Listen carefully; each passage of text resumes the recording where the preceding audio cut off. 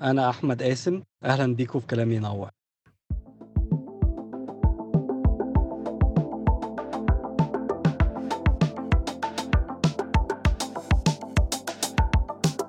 كلام ينور هو أول بودكاست عربي مبسط عن الحياة المالية. كل حلقة عبارة عن رحلة استكشافية لتحسين مفاهيمنا ومناقشة أفكار وتجارب مالية مختلفة. عمر شمس هو شريك مؤسس لشركة انتروسبكت كابيتال. جميع الآراء التي تم التعبير عنها من قبل شمس وضيوف البودكاست هي آراؤهم الشخصية ولا تعكس رأي أي كيان ينتمون إليه.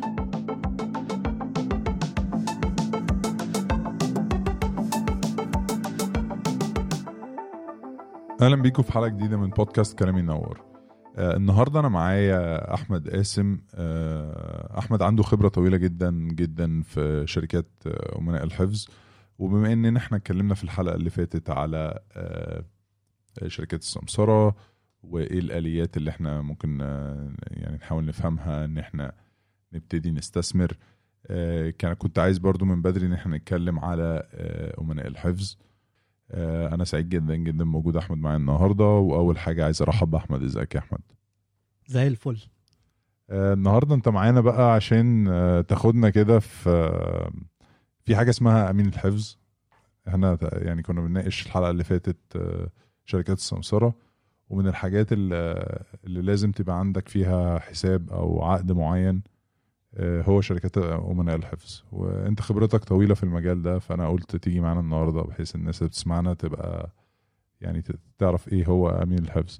بص، هي أمين الحفظ ده بالظبط زي كأنك أخدت صندوق في خزنة بنك، وبيبقى معمول عن طريق حساب، وبيتحط فيه محفظة الأسهم بتاعتك، بحيث ان ما يبقاش فيه اي ريسك ان انت حد يبيع لك الاسهم وياخد الفلوس، وهو اللي بيتعامل المعاملات الماليه بتاعت الاسهم. اوكي، يعني زمان مثلا انا فاكر ان البورصه مثلا ابتدت في الاول ورق، صح؟ بالظبط. البورصه لما ابتدت وامين الحفظ ده كان بيبقى ان هو بيروح يدفع الفلوس وياخد الورقه اللي بتثبت امتلاكك للاسهم ديت. تمام. دلوقتي البورصة كلها حاجات إلكترونية، مفيش ورق فيزيكال. فاللي بيحصل إن هو أمين الحفظ ده بدل ما بياخد ورق، هو بياخد رصيد أسهم ليك في السوق، وقصاد كل رصيد لازم بتدفع فلوس. فهو بيروح يدفع الفلوس للسوق، وبيروح لشركات السمسارة يدفع لها العمولة بتاعتها ويخلي الأسهم دي. فخلينا مثلا ناخد مثال إن عميل عنده أسهم، والشركة سمسارة عندها ان هي ممكن تبيع له الاسهم ديت، وهو ما عملش المعاملة دي. فبيجي هنا امين الحفظ ما جالوش تعليمات على الحساب بتاعك على المحفظة ديت، مش بيتمم المعاملة، ما يخليش الاسهم تطلع من محفظتك ولا بياخد الفلوس. فهي دي شغلته، ان هو بيأمن المحفظة بتاعتك، وان محدش يقدر يبيع من اسهمك وياخد الفلوس. زمان كان معظم المعاملات عن طريق شركات السمساره، يعني ما كانش فيه امين حفظ. هو كان البورصه بتاخد فلوسها من الوسيط، وانت بتدفع للوسيط. دلوقتي لا، اختلف بان انت عندك امين حفظ بتبعت له تعليماتك زي كانك عندك حساب بنكي. تبعت له تعليمات بتقول والله انا اشتريت من عمر شمس شركه اعمار ثمنها 100 درهم. فانا بقوم جاي رايح لعمر، فين الاسهم ديت؟ انا شايف المعامله في السوق اتنفذت معاك. بقوم واخد المعامله دي، مدي للسوق فلوسه، ومدي العموله بتاعته، وببعت لك رصيد يومي بكل الاسهم بتاعتك معايا. طيب لو انا رحت مثلا لشركه السمسره دايركتلي وفتحت لي حساب، هي اوتوماتيكلي بتفتح لي حساب مع امين حفظ، مظبوط؟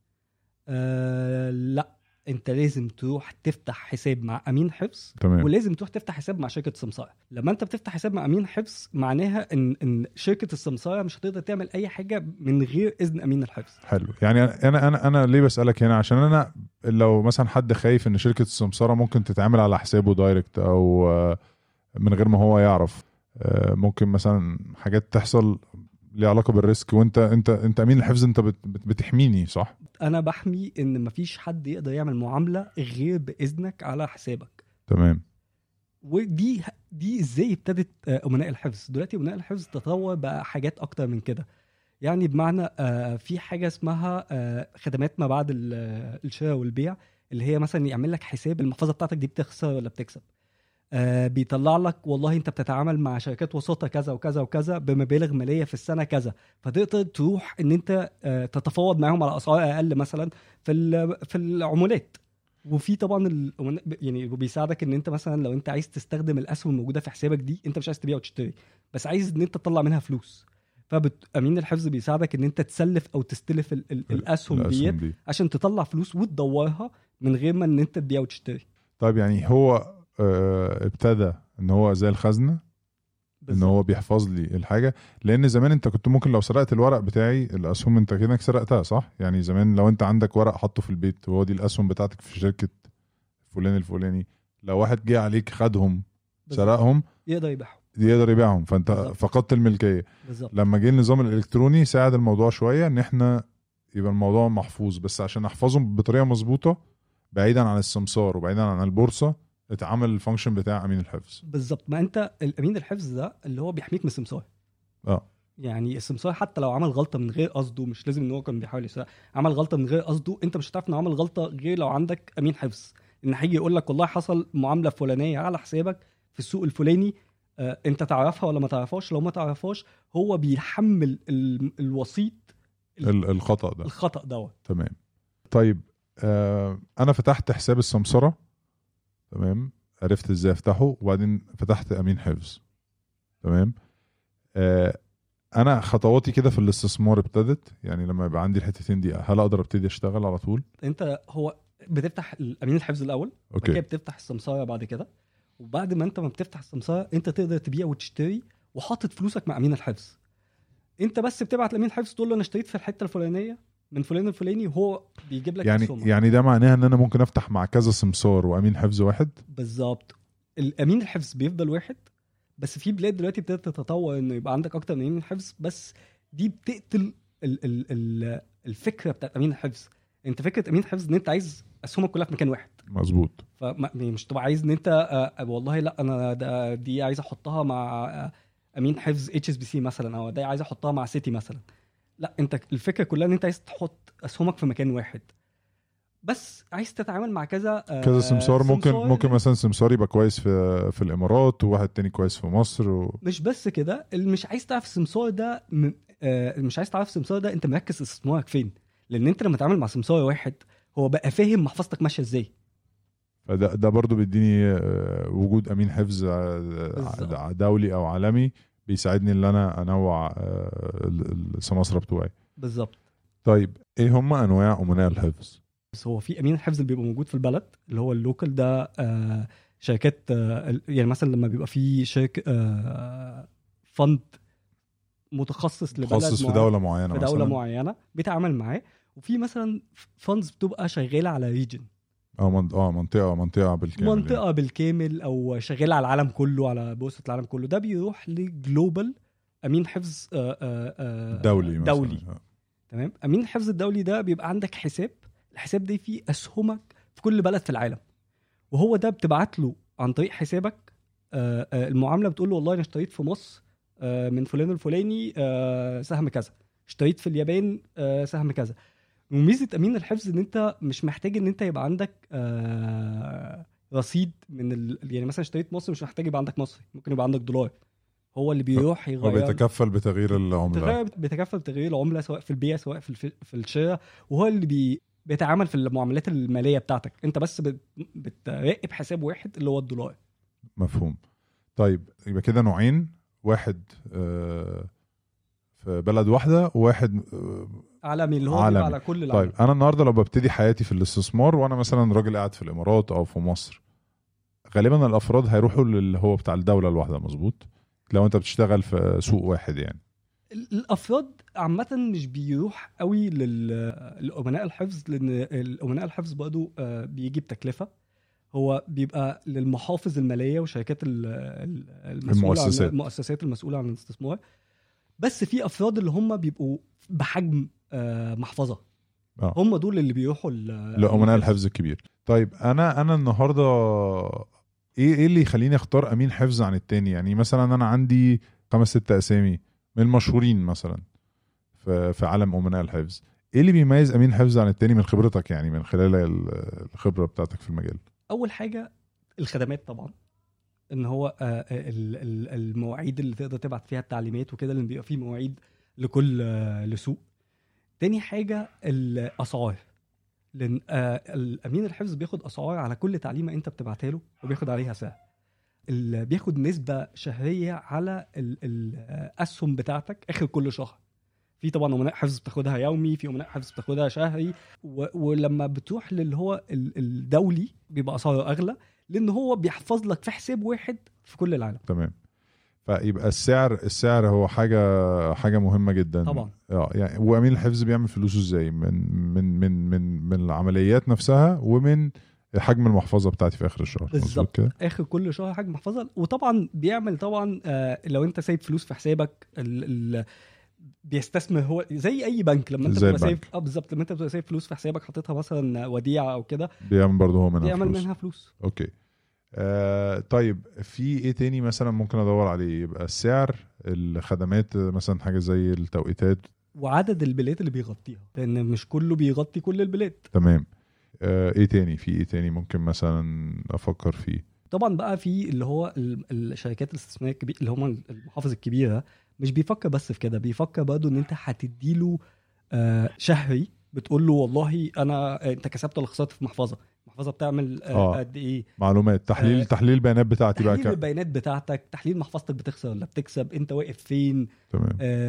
حاجه برضه من الحاجات الامين الحفظ بيميز امين حفظ عن امين حفظ تاني، قربه للسوق. بمعنى اي تغيير في السوق بيقربك منه، بيجي يقول لك والله السوق ده ريسك بتاعه اقل، السوق ده ريسك بتاعه اعلى، السوق ده هيطلع مثلا من كاتيجوري معين لكاتيجوري معين، فاهم قصدي؟ فطبعا قرب الامين الحفظ للسوق ده حاجه برضو بتخلي العميل ان هو يروح له. في برضو حاجه اللي هو الكوبونات او التوزيعات بتاعت الشركات، هل امين الحفظ برضو بيبقى ليه دور فيها؟ دي بقى الخدمات اللي هي بتاعت الرصيد اللي موجود.